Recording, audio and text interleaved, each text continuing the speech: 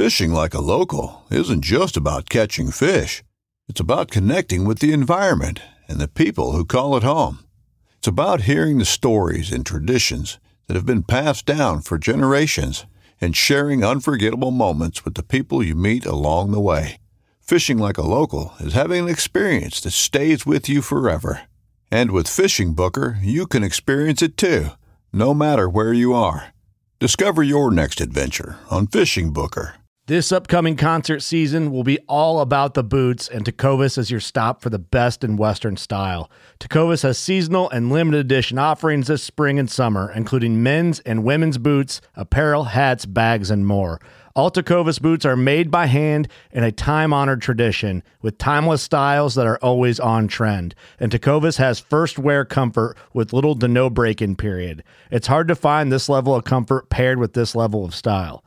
Stop by your local Tecovas store, have a complimentary drink or two, that's WCB style, and shop new styles. The smell of fresh leather and friendly staff are at your service. Many stores even have leather custom branding to make your boots truly personalized. And with regular live music and events, there's no in-store experience like it.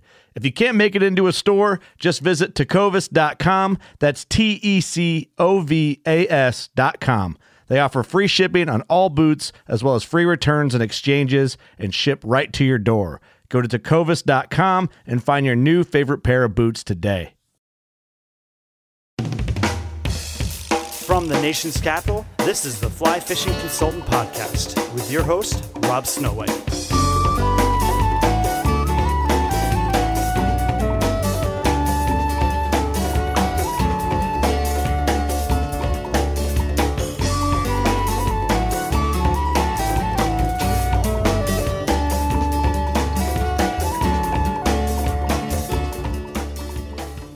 I just want to start off this podcast by saying that it is April 11th, 2012, and it's snowing outside. Kind of weird for DC this time of year.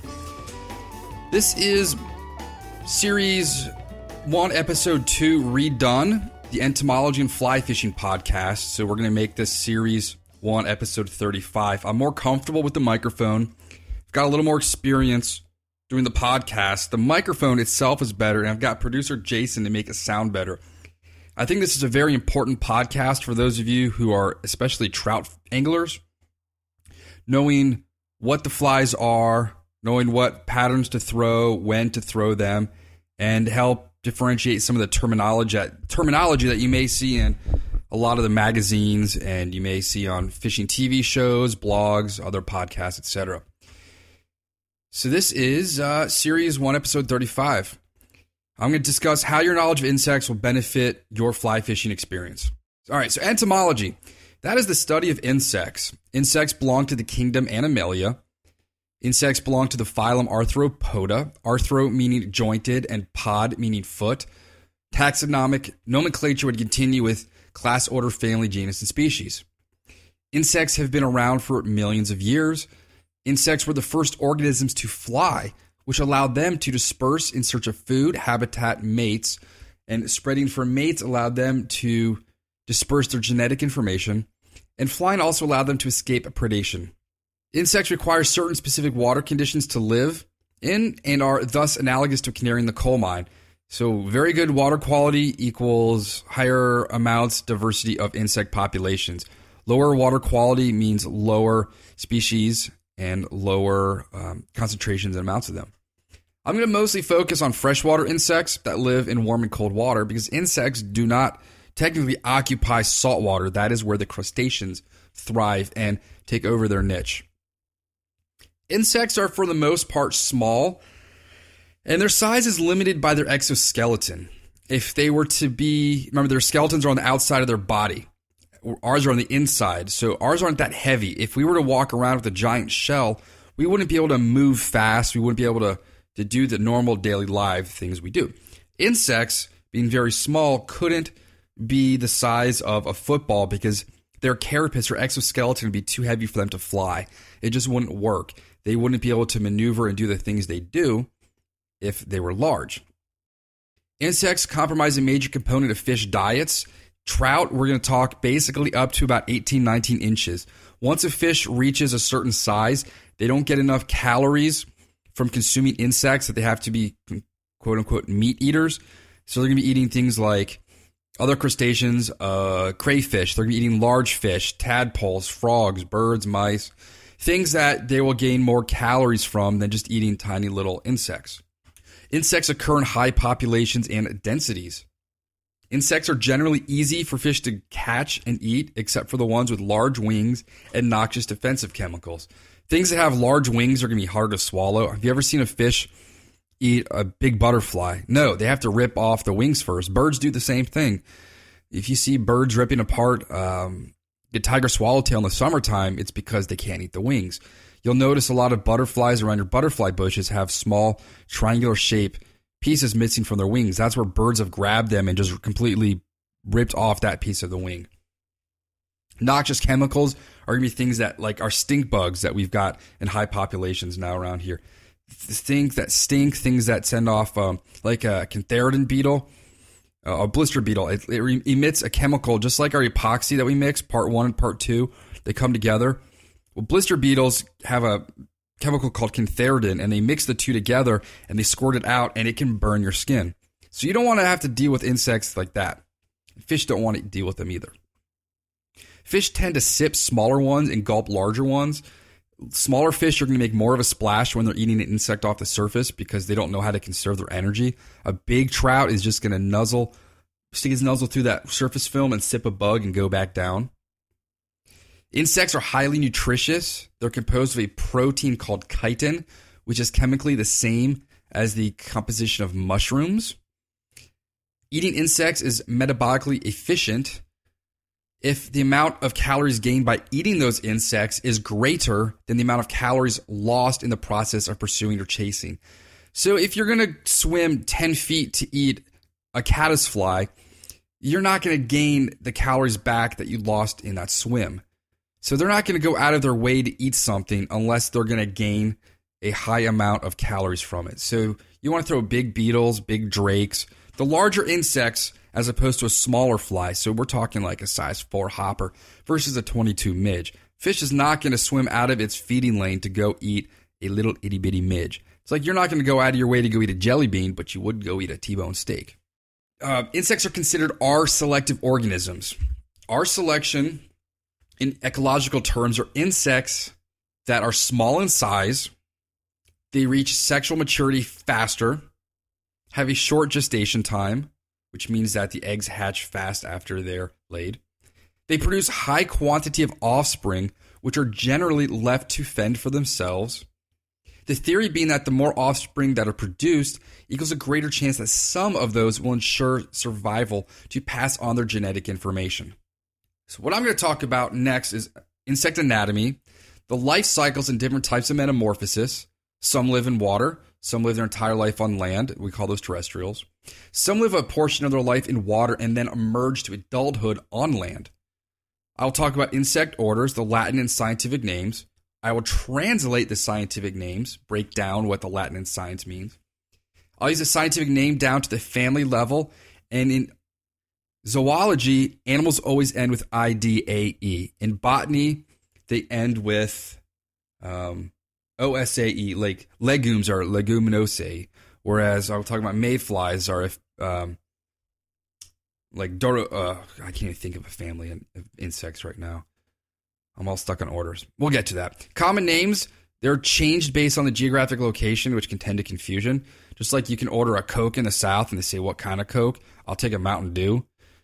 Different insects in different parts of the country have different common names. So a lot of times you'll see things in their scientific name to avoid that confusion. And I'll describe how each order and relates to fly fishing. Let's start off with basic insect anatomy. Insects have bilateral symmetry, which means the left and right sides are equal in shape and size. Their bodies are segmented and comprised of a head, thorax, and abdomen. The head is the dominant section for organs of sensation. Mouth parts for eating and defense, so they consume food, they chop it up, and they bite you. Antennae, which are shaped depending on their need. For example, some moths have plume or feather-shaped antennae, which increase the surface area for detecting airborne pheromones. A moth can sense pheromones up to, say, 7 miles away. They have eyes for sight, movement, light sensitivity, and they don't always form shapes. They might just form an outline of something. Imagine if you looked through a bundle of straws. Each section of eye, technically called an ommatidia, is going to just pick up one part of that. Each one forms its own sort of television. They're not forming one giant image of you coming at them. There's that Far Side with the lady with the fly swatter, and you see like her 100 times, one in each little hexagon. Well, each little picture is going to be represented in one of those hexagons. I hope that makes sense. And you have the brain or ganglia, which is a massive collection of neurons. The thorax, which is the middle section, is composed of locomotive organs. You have the wings, which in Latin is translated to ptera, P-T-E-R-A, like a pterodactyl. Legs, 3 per side. Each leg has 6 segments, shaped based on the need. Digging, grasping, jumping, holding things, whatever that animal does, like a praying mantis, it grabs things with its legs that fly in the air. So they're going to have like sharp, piercing pinchers on theirs. Or you'll have a burrowing, like mole cricket. It's going to have giant forelegs for digging. Or a caddisfly is going to have strong forelegs for grabbing on to the subsurface and substrate of a river. You have the associated musculature for running, digging, grasping, jumping, swimming, and flying. Only invertebrates have the ability to fly. Technically, you have bats, but they're mammals. They have vertebrates. So only insects can fly. Only invertebrate. Things that don't have a backbone. And you also have wings. Wings are also attached. I already mentioned that. Some insects have what's called a non-wing flexion mechanism, which means they cannot fold their wings flat against their back. After the podcast, you should be able to determine which organisms have this based on my descriptions. There was a recent Orvis podcast, not so recent, maybe last fall, where I think it was Perk Perkins was confused about damselflies and dragonflies. I will get to that. The dragonflies always have their wings out to the side, and damsels always have them over their back at rest. The abdomen is comprised up to 11 segments. They have sections for digestion, or organs for digestion, defecation, and respiration. Terrestrial insects have tiny pits, also known as spiracles, that open to the outside. Tree branches have these as well, most notably on cherry trees. Gas exchange goes inside to prevent desiccation. That's why we have our lungs inside of our bodies. It's to keep them moist from drying out. Fish are bathed in water. Their lungs are external, so they don't have to worry about drying out or desiccating. Some aquatic insects have filament-like exterior lungs. Nymphs tend to hold on in turbulent water, which has more oxygen, so they can have these plumose, feathery-like little white gills that stick out, and they can just take the dissolved oxygen from the water in which they live. You also have defense organs. Stingers and bees are modified reproductive organs. So when you see somebody in a bee suit, like covered in bees, those are all male bees. Male bees cannot sting because the stinger is a modified female reproductive organ. So it's complete BS to have somebody completely covered in bees. And the way they do that is they put a queen bee usually in a little mesh locket around the person's neck. The male bees are all attracted to her pheromones, and they will coat and cover whatever is blocking their way to reproduce with her. So it's completely BS to be like on Fear Factor and covered in bees because they're all males and they're not going to sting you. You also have tails. We'll talk about insects with tails in a bit. And reproduction. Ovipositors in some are shaped based on where and how they legs. Are they parasitic and going to pierce the flesh of a caterpillar and lay their eggs inside? Are they going to pierce the flesh of fruits or stems and branches and lay their eggs inside that, which would form an oak gall if on an oak tree? Or are they going to stick them into mud like a cricket? Let's talk about life cycles. This is very important when you're deciding if your fly is going to be a larva, an adult, a spinner, subimago. Is it going to be a dun? Is it going to be a spinner, All these different terminologies are based on different types of life cycles, and insects have two different types. And that's going to be more in the metamorphosis talk. So let's talk about insects that live in water, insects that live on land. Some live for a portion of their life in water and emerge from the water, either by swimming or crawling out. For terrestrial, adulthood is what they emerge to. So you'll see adult caddisflies, adult mayflies, adult stoneflies. They will then return to the water to mate and lay their eggs in the water, and that makes them an easy meal for fish when they're swimming under to lay their eggs on the bottom, or they're drifting to the top, releasing their eggs, or if they are dapping their eggs in the water. Fish can come up and just pick them off. Fish depend on these emergences, or what we call hatches, for gorging themselves on food to pack on weight. The emerging stage is quite vulnerable, as the insect is trying to break through that water surface tension or film, breaking the hydrogen bonds, and get to safety while exiting their skin. This is an awkward stage that makes them an easy target and a favorite food item for fish. Some insects can't break out of the water and drown. Those are known as stillborns or cripples. Being able to identify these different stages being consumed by the fish and matching your fly to that stage is your key to success in fly fishing where the fish are feeding on bugs. The life cycle stages are egg, which is deposited by a female, larva or larvae, if you want singular versus plural, feeding and growing. Those are going to be your nymph in fishing lingo. The pupa, which is an inactive, non-feeding, protective stage. Think of a cocoon. And the adult, which is feeding and reproduction. Although not all adults feed when they're out, such as a cicada. They just reproduce and die. They don't really have active feeding mouthparts. There are two different types of metamorphosis, complete and incomplete. Complete metamorphosis has egg to larva to pupa to adult. This composes 85% of all insects. This is a very complex life cycle. The organism has to change shape, morphology throughout its life. It's not going to be the same looking insect. It's going to transform itself, which takes a lot of energy and has to have downtime while each one is completed. The larvae are specialized for eating and growing. They do not have compound eyes. Their wings develop externally. The pupa are a unique stage to this type of metamorphosis. Think of it as a mummy stage. So only complete metamorphosis will have pupa. Adults are specialized for moving to new locations and reproducing. Larvae and adult eat different types of food. Think of a caterpillar eats leaves and the moth or butterfly eats nectar. This reduces competition between individuals of different stages for resources. It allows them to take advantage of more than one habitat and food source at different life stages. You don't want the adults and the larvae competing for the same food source. It's a conflict of interest for them. So if you read the Very Hungry Caterpillar book, which I'm reading to Kiersey now, that thing eats pizza and apple pie and plums and leaves. But the adult, if there's a sequel, it's going to eat nectar. Nectar is a very high caloric, high energy compound. It gives them the ability to fly, which is why butterflies and moths eat nectar. Same with hummingbirds. Flying is a very high metabolic requiring activity. Complete metamorphosis is more important to the fly fisherman, as we need to know different shapes, sizes, and colors to match these stages.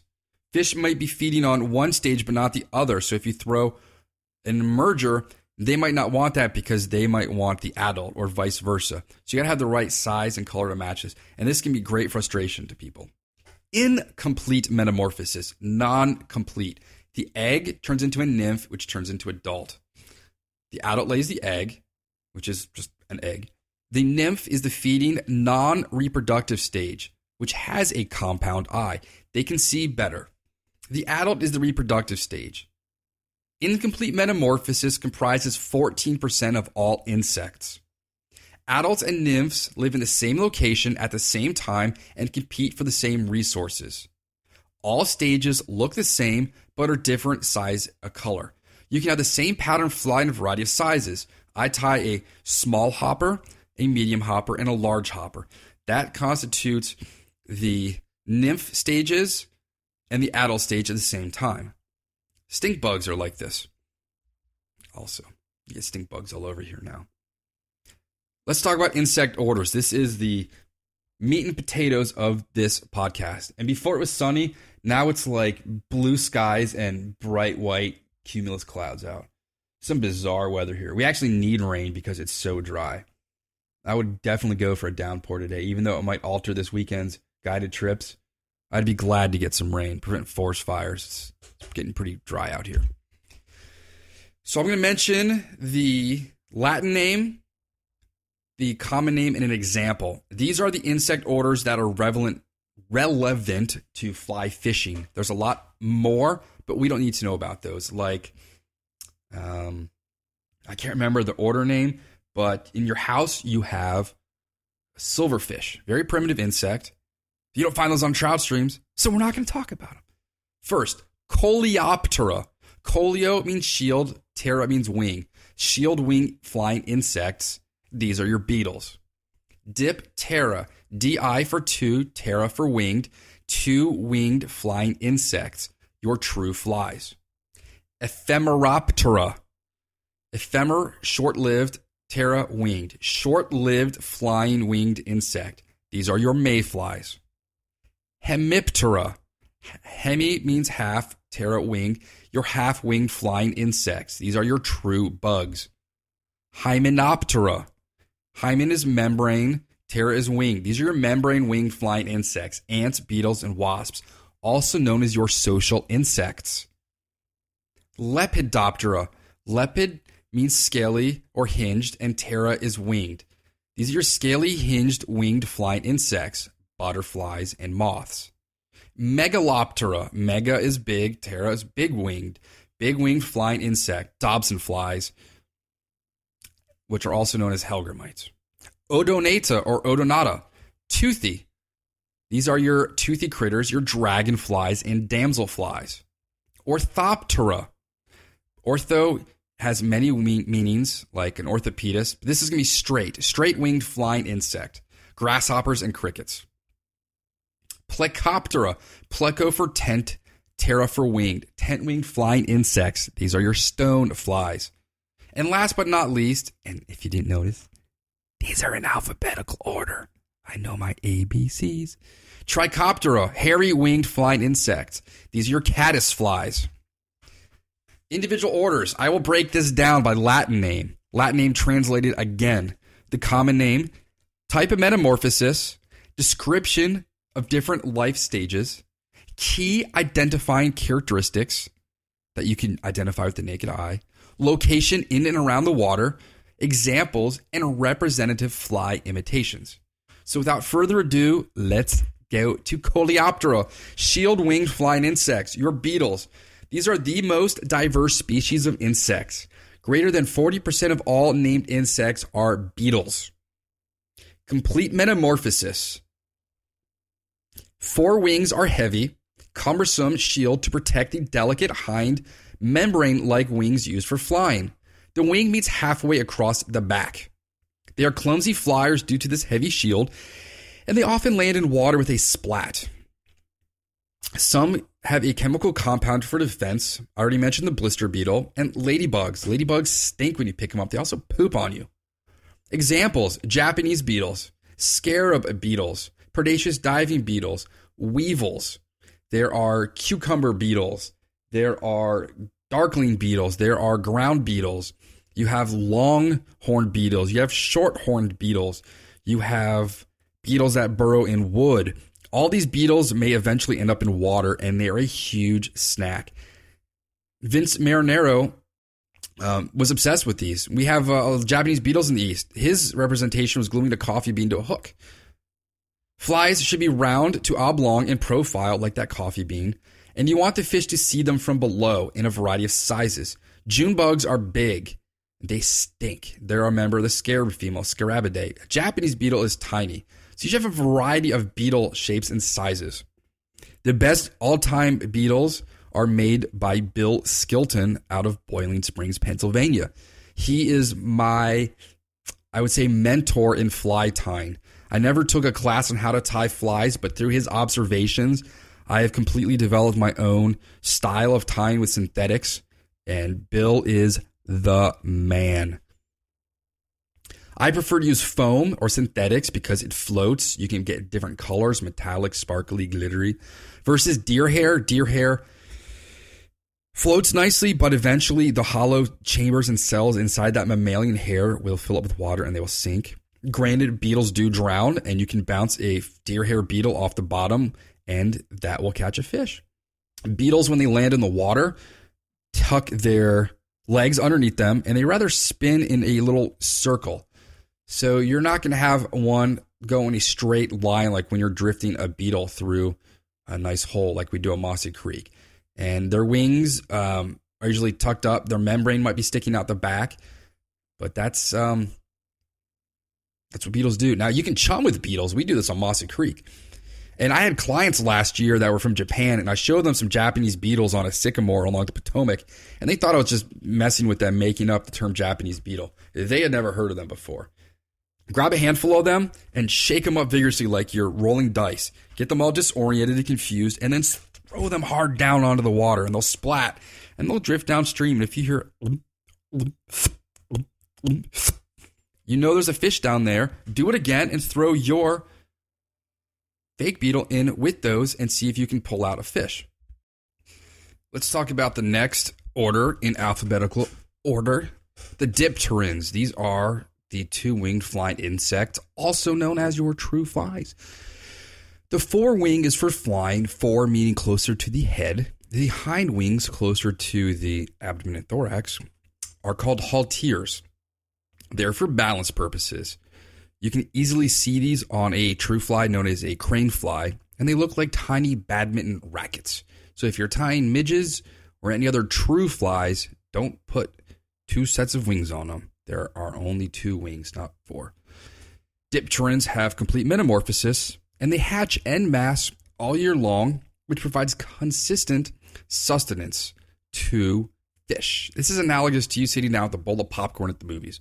You can sit down, and me, I'm 175 pounds, about 5'11", and in about 20, 30 minutes, I can be full just from eating little morsels of popcorn.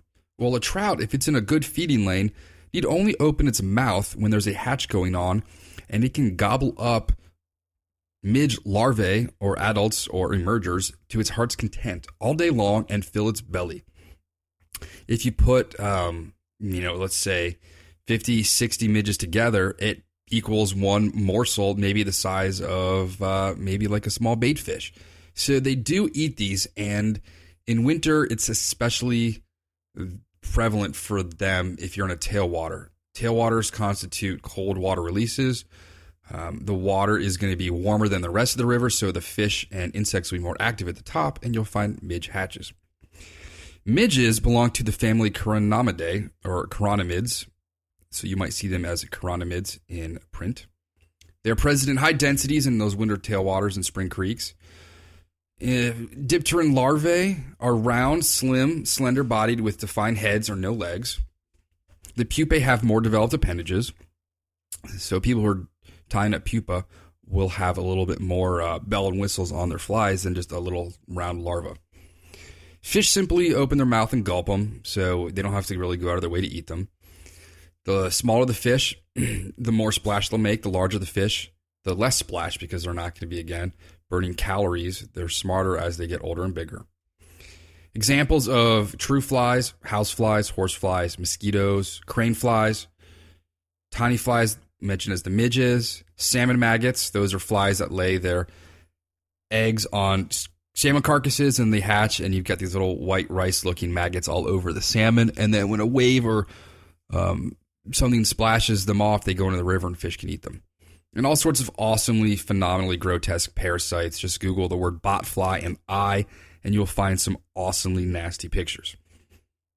Flies for the larvae and pupa: brassies, thread midges, mercury midges, WD-40 midges, jujubatus. I guess a jujubatus would actually be a different type of fly, so maybe a juju midge. Charlie Craven's got a ton. Other fly shops where people are going to tie them: Pat Dorsey in Evergreen, Colorado. People that fish the tailwaters a lot are going to have the most diverse flies for catching them. The adults, a Griffith gnat, a mosquito, a black gnat. There's crane fly adults. You have a variety of just gnat, little itty bitty ones. There's also adult midges. I'm trying to think of some names of them now. But, it's just going to be little black. You can just take black thread and wrap it around a hook. And that's what I do. And put a little crystal flash tail on there or a little dollop of foam to help them stay in the surface film. And that could be any type of dipteran larva. All right, Ephemeroptera. Short-lived flying insects is a misnomer as only the larval stage is long-living. The adult stage, they die shortly after they emerge from the water to their terrestrial life.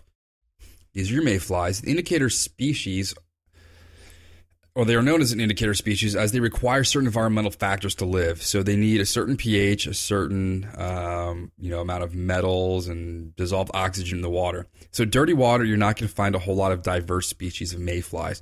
Clearer and cleaner water, you're going to have more of them. So they're the analogous canary in the coal mine.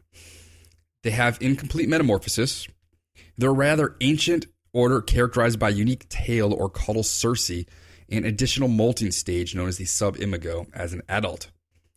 Sometimes prolonged larval life of several years, so the larvae can burrow in the mud or under rocks for several years, but the first people that observed them didn't see that. They only noticed them as the adult stage, which flitter around, mate, and then die. Larvae are usually streamlined, dorso-ventrally flattened, it means top to bottom like a pancake. This allows them to live under and around stream bottom detritus and debris without being pulled away by moving water. The larvae head are shaped more like a shovel, rounded, like a tadpole, and they're broader at the head when tapered down with delicate tails. When they're hatching, they're at risk of being eaten as they leave the watery state. They're hatching, they're in the surface, they're being held down by the exoskeleton or shuck. And you often see the adults, once they pop out, floating down the stream like a regatta of sailboats. And then they either fly off or just end up on the shoreline. The adults have bulging eyes, large wings folded above and behind the body at rest with an extended abdomen. They're very unique and they are very delicate flyers. You can really tell the difference between this and another flying insect when they're out. The short-lived adult life, their mouth parts are vestigial, so they don't feed. The adult's goal is solely to reproduce and then die. And hopefully, like salmon, their carcasses will then provide nourishment and nutrients to the river bottom where their next generation is going to live. Examples include drakes, sulfurs, blooming olives, pale morning duns, pale evening duns. There's so many different mayflies. Baetis is the other name for blooming olive, also written as BWO. Examples of the larva, a hare's ear and a pheasant tail are two standards that are going to pretty much catch these guys wherever they are. I also like RS2s. That's a really good Colorado fly. Very basic. It's just like a thread midge. And I use little pieces of micro paintbrush fibers for the tails. The adults, Catskill style dries, Hendricksons, March Browns, Quill Gordons, and then their wolf equivalents, BWOs, Trichos. I can't pronounce the full name of the Tricho. It's like Trichomyothes. But in fly tying terms, we just call them trichos. You have sulfurs, white millers, and all the different drakes. A lot of the drakes come out at night, so people like to fish for them at dark. The white fly hatch, I mentioned earlier, is pretty popular here on the East Coast. You used to get really thick white miller and white flies on the Potomac. We saw one the other day. It was the first one I've seen probably in over a year. And it's like a light switch. All of a sudden, you're just sitting there waiting for something to happen. You're sitting on the bank having a cigar or a nip of a little dram of whiskey. And then, boom, there's mayflies in the air. I took my buddy Philippe up to the Yellow Breeches years ago. That was the last time we fished together. He's too busy to fish. And his girlfriend lives in Los Angeles, so he's never around anyway. And we were just standing there waiting for something to happen. We were fishing beetles and streamers, and then dusk came, and boom, the white flies were just everywhere, all shapes and sizes. And they were crawling on him, and he couldn't believe that this just happened like in a split second. So that's the Yellow Breeches. It can get very crowded up there. People get very pissed off when you're crowding them up there. You know, if you're driving from DC, it's a 2.5 hour drive sometimes based on traffic on Route 15.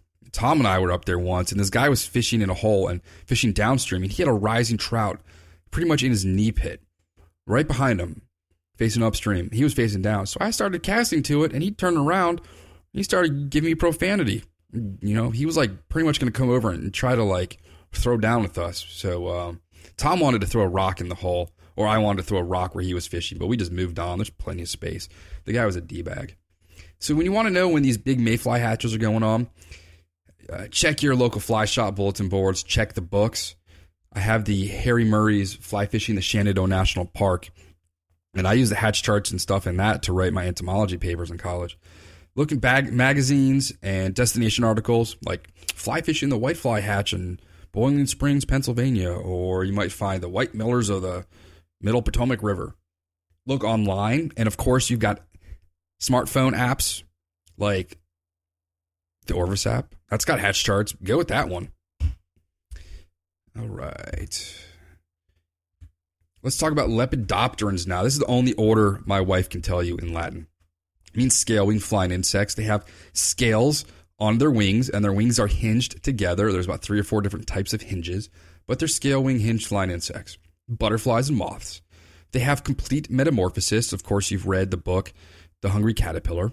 I've been reading that to Kiersey, and she seems to enjoy it. The adults drink a calorie-rich nectar as fuel for flight. In order to fly, you need to have a lot of calories in you. It's very cost expensive. So these flying insects are going to drink nectar. And they don't eat leaves because leaves don't have much nutrition in them. Cellulose is very unnutritional unless you have cellulase, the enzyme to break it down. Butterflies are characterized by wings to the side or horizontal at rest, whereas moths are characterized by wings over their back at rest. Moths are also going to be more kind of bark patterns, dark browns. My professor in college said the Noctuidae are your ugly brown little moths. Butterflies are going to be more colorful. The larvae will often accidentally lower themselves into the water or fall into the stream, larvae being the caterpillars, and some will just drop as defense. So if you get close to one and just look at it on a branch, it might just roll off the side and land. They'll do that in the water, and that's an easy meal for fish. Especially right now, apparently there's a huge inchworm, I guess we call hatch, going on based on lack of cold over the winter. So I guess a ton of caterpillars survived, or the eggs survived to become caterpillars in the spring. And people in Richmond, Virginia are just saying their cars are completely covered with them. I never really used an adult butterfly. Mike Heck has tied me some moth patterns. He said he catches bats with them. You want to stay away from the hairy caterpillars. In my experience, fish don't eat them anyway. Some of the hairy ones have what are called urticating hairs or irritating hairs, and those are defense mechanisms. So if they stick you with their little hairs, it's going to cause an inflammatory reaction. Tom, this must have been 2001. We were salmon and steelhead fishing in New York, and he had his wading jacket on the shore, and he put it on, and he had a caterpillar in there, and as he pushed his arm in, the thing must have rolled up his arm like a log roll, because his whole arm ballooned up the size of a football. We had to go. The only place we actually found Benadryl was in the bathroom of a gas station outside Altamar, New York. Stay away from those fuzzy, colorful ones. It's a warning. Say, hey, I got color and fuzz. It means there's something wrong with me. Stay away. Your flies for these would just be green weenies, which can be green chenille or bright yellow chenille. I don't know. Their caterpillars come in a variety of colors, but mostly greenish and yellows because that's the color of the background they live on. They want to blend in. Green San Juan worms work great, and there's also deer-haired caterpillars. Some examples would be monarchs, skippers, Noctuidae, the ugly brown moths, tiger swallowtails. My dad once cut open a bell pepper and a moth flew out. That's my one anecdote from this. It was very bizarre. We still ate the red pepper. It was from Whole Foods. Nothing was wrong with it. I'm assuming the egg was laid on the outside. The insect then burrowed in as a larvae and pupated on the inside, and then was just lucky that we cut it open. And there's Lepidopterans for you. So it's more of the larval stage that's important to the fly fisherman than the adult stage. Hemipterans. Hemi meaning half, ptera is wing. These are your half-wing insects. They are known as your true bugs. They exhibit incomplete metamorphosis. They're characterized by wings forming an inverted triangle on the back where they cross. A variety of body shapes to be adapted to where they live. Some look like thorns, some look like leaves, some actually look like pieces of bird poop. They have cryptic coloration, which means they blend in with their background, and their body parts are all looking like camouflage. They will walk around a stem to get away from you when you get close to them. They have piercing mouthparts to eat plants or other bugs, and some of them are actually human parasites and will suck your blood, like a Rejuviidae or wheel bug or assassin bug, and they transmit Chagas disease. They suck phloem from plants. Phloem is the sugary fluid that is produced in the leaves through photosynthesis and then goes from the source to the sink, which means the sap is produced through photosynthesis, and then it's sent down to the roots or tubers for storage, which is why we eat things like potatoes and carrots. Those fall root vegetables are the storage units of all the photosynthesis, which is why they're so full of nutrients, and you can caramelize them.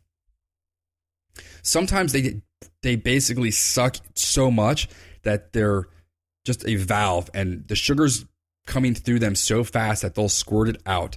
So you may be sitting out at a barbecue and feel these cool drops hitting you, and you look up thinking it's raining. Well, it's actually the sugar and fluid bypassing the stomach for excretion. It's known as honeydew or manna, and that may have landed on you before and you thought it was raining. And now you know what those little cool drops were. And they also will land all over your windshield, and you'll have bees eating them. We got a huge problem here with the tilia or basswood and linden trees in our neighborhood. They will stick to your car so bad that you can't use your wiper blades, you can't open your windows, and you can't open your sunroof. I don't know who the knob was who decided to put these trees in parking lots above cars.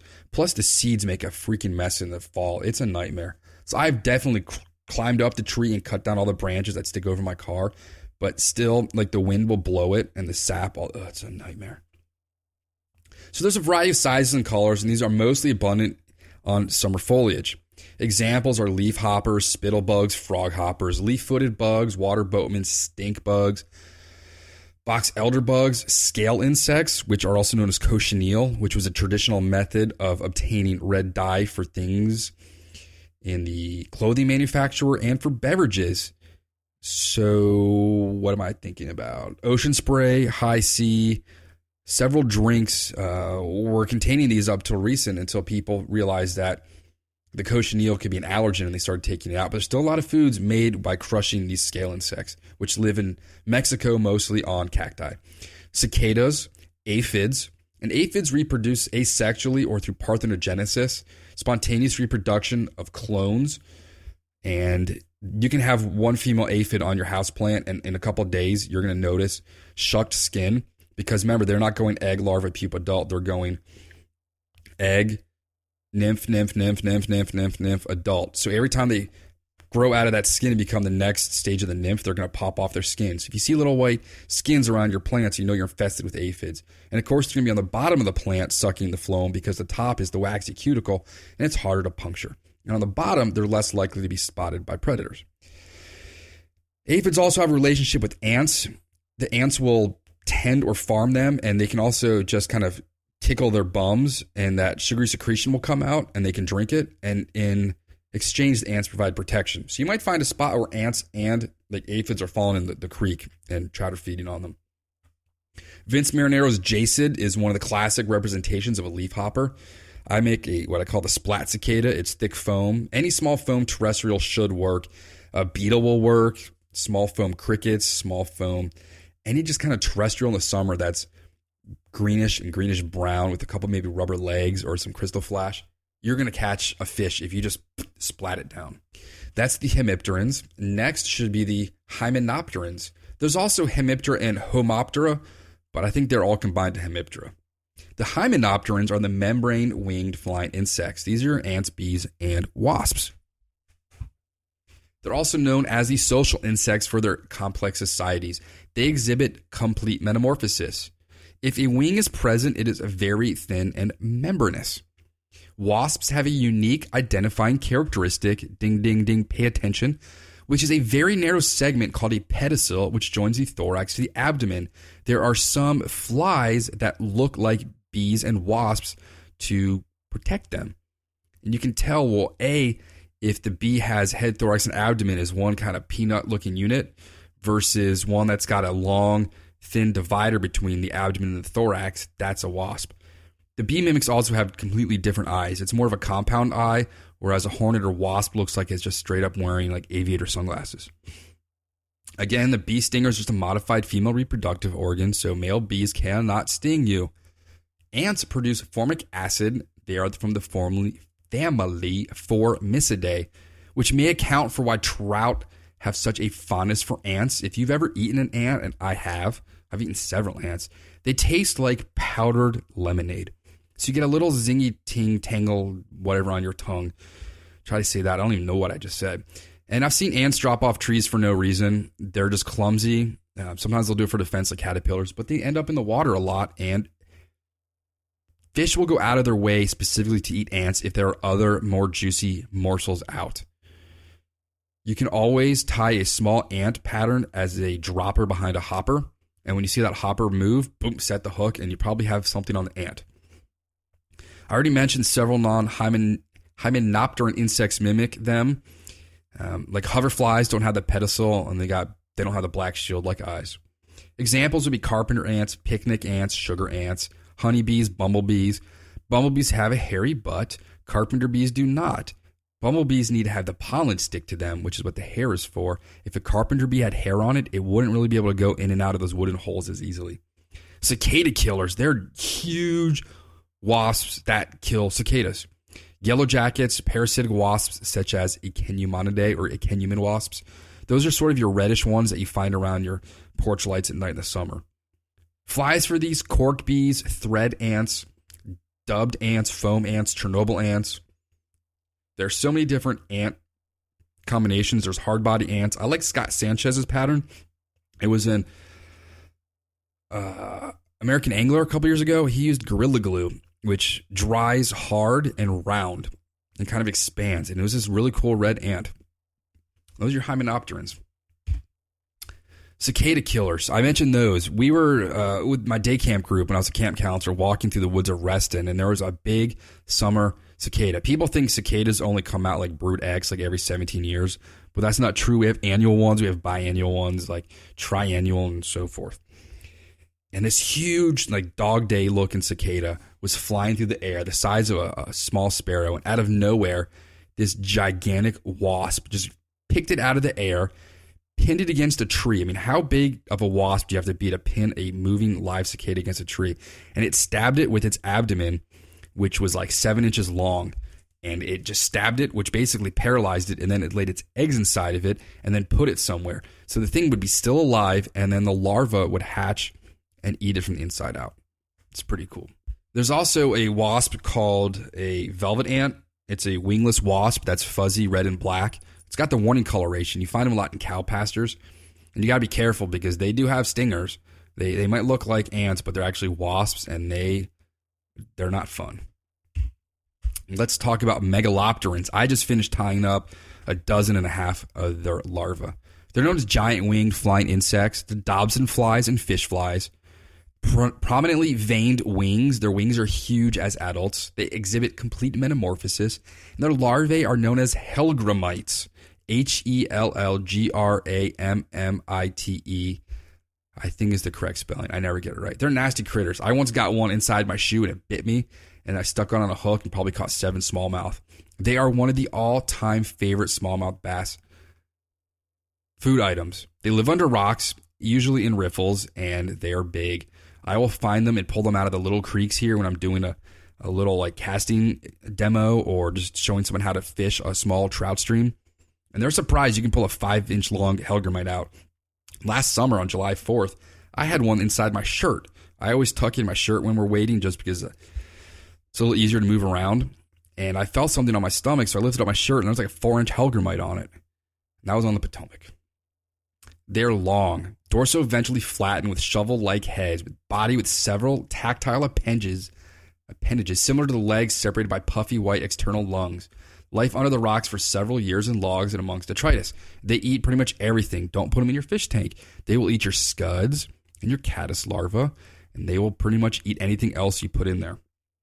The adults are identifiable by those veined wings, and they're also huge. They're the size of hummingbirds, if not bigger. And they have large pincer-like mandibles on males. Huge wings extend past the abdomen, and they also have very long antennae. The adults will leave the water and can be found near gas station lights along the river in summer. If you're ever at Harper's Ferry and you're coming from Leesburg, Virginia, there's that gas station on your left right as you cross the border. Go there at night, and you will find dozens of these monster megalopterans.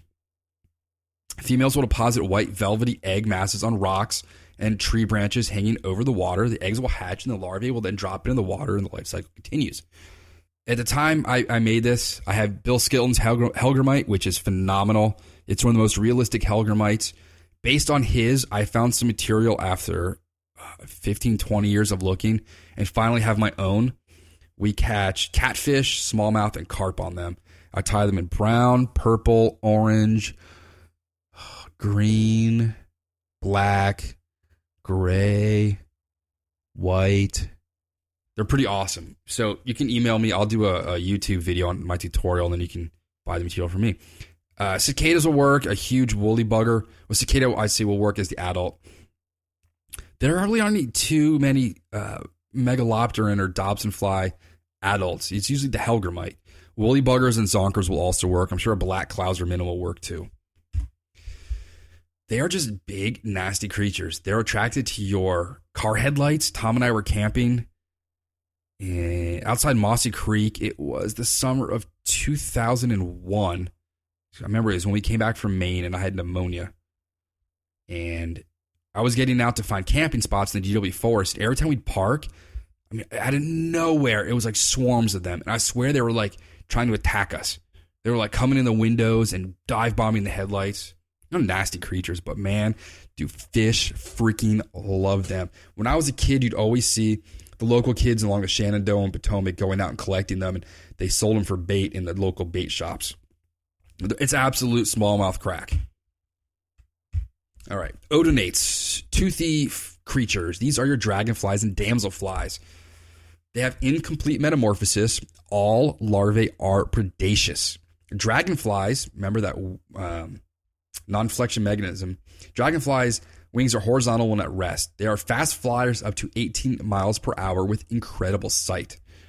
You often see shucks on dock pilings and shore plants where the dragonflies will crawl out, damselflies too, and hatch and fly off. Damselflies' wings are pulled back over their back at rest. They are slow flyers, flitting gently around. My parents always have these very iridescent kind of like oil spill looking ones around their hydrangeas, and I don't even know what's left of their garden because there's so many deer in Reston. But I grew up with these beautifully colored, black-winged and iridescent-bodied damsels, and just beautiful. Most of the ones around the streams are going to be a sky blue or like a Carolina blue with little black lines where they're articulated and where their abdomen is separated to pieces. You will see fish jump out of the water to eat adult damselflies and dragonflies. If you see a damsel or dragon, I tell my clients this when we're on a lake, if you see one hovering, throw a freaking grasshopper there because there's a fish looking up at that fly and they're just waiting for it to maneuver wrong and fall in, or just waiting for it to jump out and eat it. And we can usually catch some pretty good sized largemouth bass. I will tell you that we catch more fish on my damsel nymph than any other pattern I make. That's pretty much all we use for shad. We use it for stripers. We use it for white perch, bluegill, largemouth, smallmouth. I already said stripers. We've caught catfish on them, American shad, gizzard shad, hickory shad, white perch, yellow perch, grass carp. I mean, you name it. If it swims around here, we have caught it on the damsel nymph. They're also known as skinners and darners. Yeah, I think I'm stuttering now. Those are some examples. Marabou damsels, my damsel nymph, like Whitlock's dragonfly nymph. It's an easy prey morsel for them. So fish are definitely going to go after the dragonflies and damsels, especially if they're swimming to the surface to hatch. Adults, foam damsel and dragonflies. A lot of the damselfly adults they sell you in the fly shops, the wings are out. That is incorrect. They don't land. They might land and their wings kind of are being different angles because they're just dead in the water and their musculature is not working anymore. All right, let's talk about orthopterans. This is a huge order for fly fishermen. Straight-winged flying insects, hoppers, and crickets. They have incomplete metamorphosis, meaning egg to nymph to nymph to nymph to nymph to nymph to adult. So you can go out there with 10 different size hoppers and have the whole full gamut of every size that's going to be on the water. Subdivided by antenna length into short and longhorn grasshoppers, which I believe are the Pterygineidae and the Agrilidae. Characterized by large hind legs with musculature for jumping and noise making. Think of Jiminy Cricket. You can tell the temperature based on the stridulations or two surfaces rubbing against each other, which is usually hind leg against abdomen or hind leg against wing. I don't know if I still have the formula. It's probably on the website, but you can find out the temperature based on stridulations per minute through a mathematical formula. Remember, these are cold-blooded organisms, so when it's colder, they slow down. When it's warmer, their bodies speed up. They fall off foliage, or they land in the water because they're not the best swimmers. Some will swim or drift, and you can definitely chum up fish. Once you throw a hopper in the water, it will almost always pause, get its bearings, turn towards shore, and start kicking. I show this to clients all the time. I say, watch, I'm going to throw this in, and if it doesn't get eaten right away, you can see those big bluegills. And we got like 11-inch bluegills in some of the lakes here. They will just sit there and look at it and come up, and that thing is gone. But if they don't get eaten, they turn and kick straight towards shore. They're great as a lead fly when fishing tandem rigs. So in the summertime, we're always going to be fishing a hopper about 1 to 1.5 inches long, either black and yellow, green and white, green and orange, black and red, whatever. It doesn't really matter the color. And then behind that, we're going to have a damsel nymph, an ant, maybe a smaller hopper, or just a generic beadhead nymph. And it's strange that we'll catch the largemouth bass on the beadhead nymph and the little bluegill on the big hopper. It's strange. You got to use smaller tippet. Usually I just use 4-pound Berkeley, or if I got 4X, I'll use that. Examples, green tree hoppers, black crickets, katydids, grasshoppers. My foam hoppers are extremely simple to tie. I've got a new one. I call it the Foam Depot. It's made out of Frost King window insulation, and you just tie an inch of that down with some rubber legs, and boom. Those bass and bluegills will destroy it. I won't use that on trout because it's kind of too dinky, but I'll give it a try sometimes. So foam hoppers, Dave's hoppers, Letort hoppers. Scott Sanchez has a ton of hopper patterns. There's also, give some shout out to Juan Ramirez. He's got his hopper Juan, which is a pretty popular pattern in Colorado. Moving on, we've got the Plecopterans, your tent-winged flying insects. This is also another big one. Fly fishing, it's going to be stoneflies, mayflies, and caddisflies.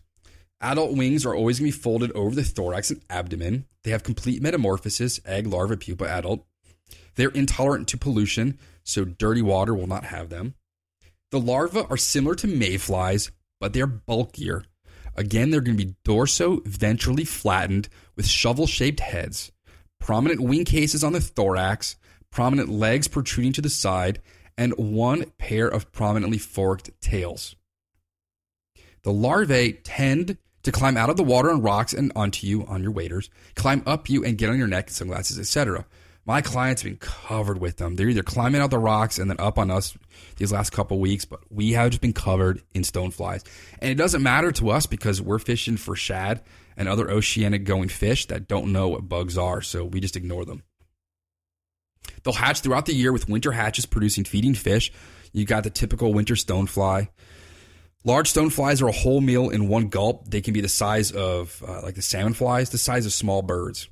Examples would be yellow sallies, salmon flies, golden stones, little black winter stones. I already mentioned the salmon fly. So larva, I love the Kaufman stonefly. It's a freaking killer carp pattern. Mercer's poxyback stones. You can tie any kind of really simple stonefly yourself. Some of the Ruscher steelhead patterns look like stoneflies. A lot of stoneflies are used for steelhead.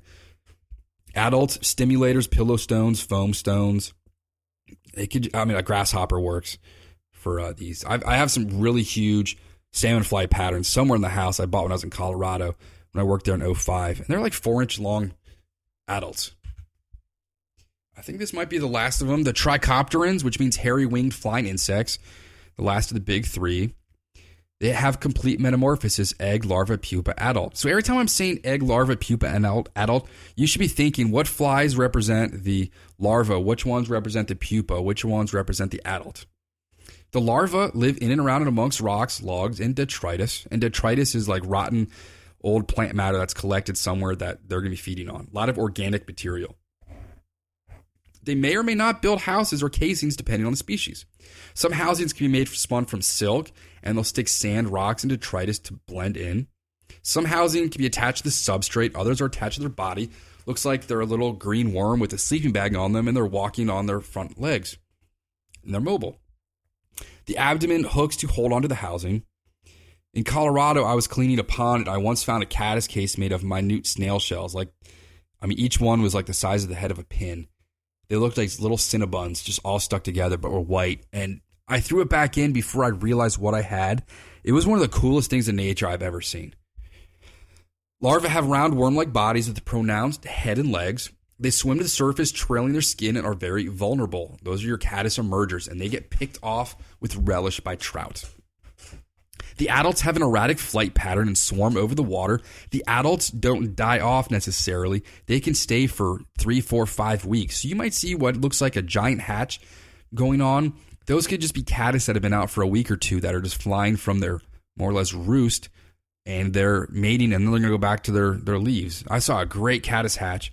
A couple. These are all in Colorado. One was on the Eagle River and around the Roaring Fork in Aspen. It was the same weekend that Kobe Bryant got busted for his little sexcapades. And another was, when I lived in Colorado that summer, I was below the Taylor Reservoir, and the sky was just blackened out by caddis. I didn't catch anything because they weren't going down to the water. There was no hatch going on for them to feed on. It was just adults having a big orgy in the sky.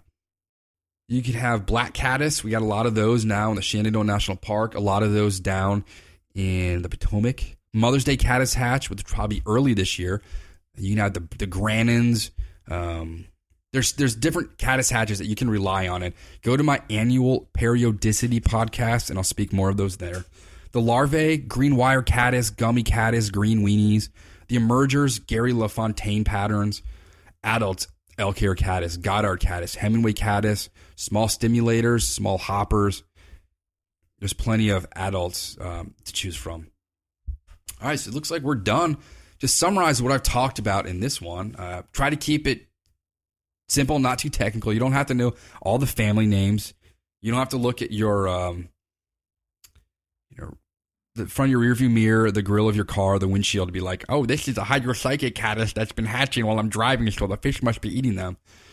You should have some background knowledge of insects and their importance with the relationship to fish. You should know insect anatomy, especially if you're tying.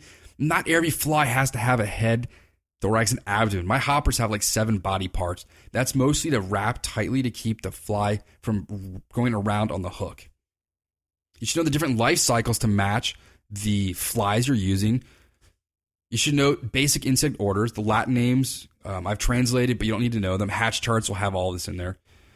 You should have the key identifying characteristics for you to identify them, like long horn, short horn.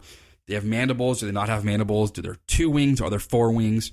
These will help you identify the insect species. And you can find these, which I'll talk about later on. You should know their location in and around the water so you know where to throw your fly. Some representative examples by common name and the representative fly imitations for you to tie or pick up at your local shop. And remember that fish eat bugs because the bugs often come to them in the current. They don't have to go after them. Just as you can fill up on that bowl of popcorn, fish can fill up on tiny midges. They're going to go after hoppers because it's like you eating that big T-bone steak with a baked potato. So get out there, appreciate insects. Look at your car's grill, even though I just made fun of doing that. Shake some plants along the stream. Look under leaves. If you get a piece of white poster board and put it under some branches and just shake them along the creek, you're going to find all sorts of bugs you had no idea were living there. Turn over rocks, but just because they're under rocks doesn't mean that's what's out and that's what the fish are feeding on. Put a fine mesh net in the water and kick up rocks and see what comes out. And don't forget to look up when filling your gas tank near the rivers at night, or just pull up to buildings along like Carl's Ice Cream in Fredericksburg or the Crown gas station nearby. Look up and you're going to see all the bugs coming off. And that's usually a good sign that maybe those trout are feeding on that, or the bluegill might be feeding on that. You might be going for bluegill. So thank you for downloading this redone podcast. I hope this has better sound quality than the last one. I hope I sound a little better. I'm not as intense. And yeah, that's about it. Dr. Jones is asking to go outside, so I'm going to wrap this up and send it to Jason Reef, my producer. He's going to polish it and make it sound good for you, and hopefully we'll get it up on iTunes by the time dinner time tomorrow. Thanks for downloading. You can always go to my website, robsnowhite.com, and holy shnikes, that's the 1 hour limit. Thanks for downloading.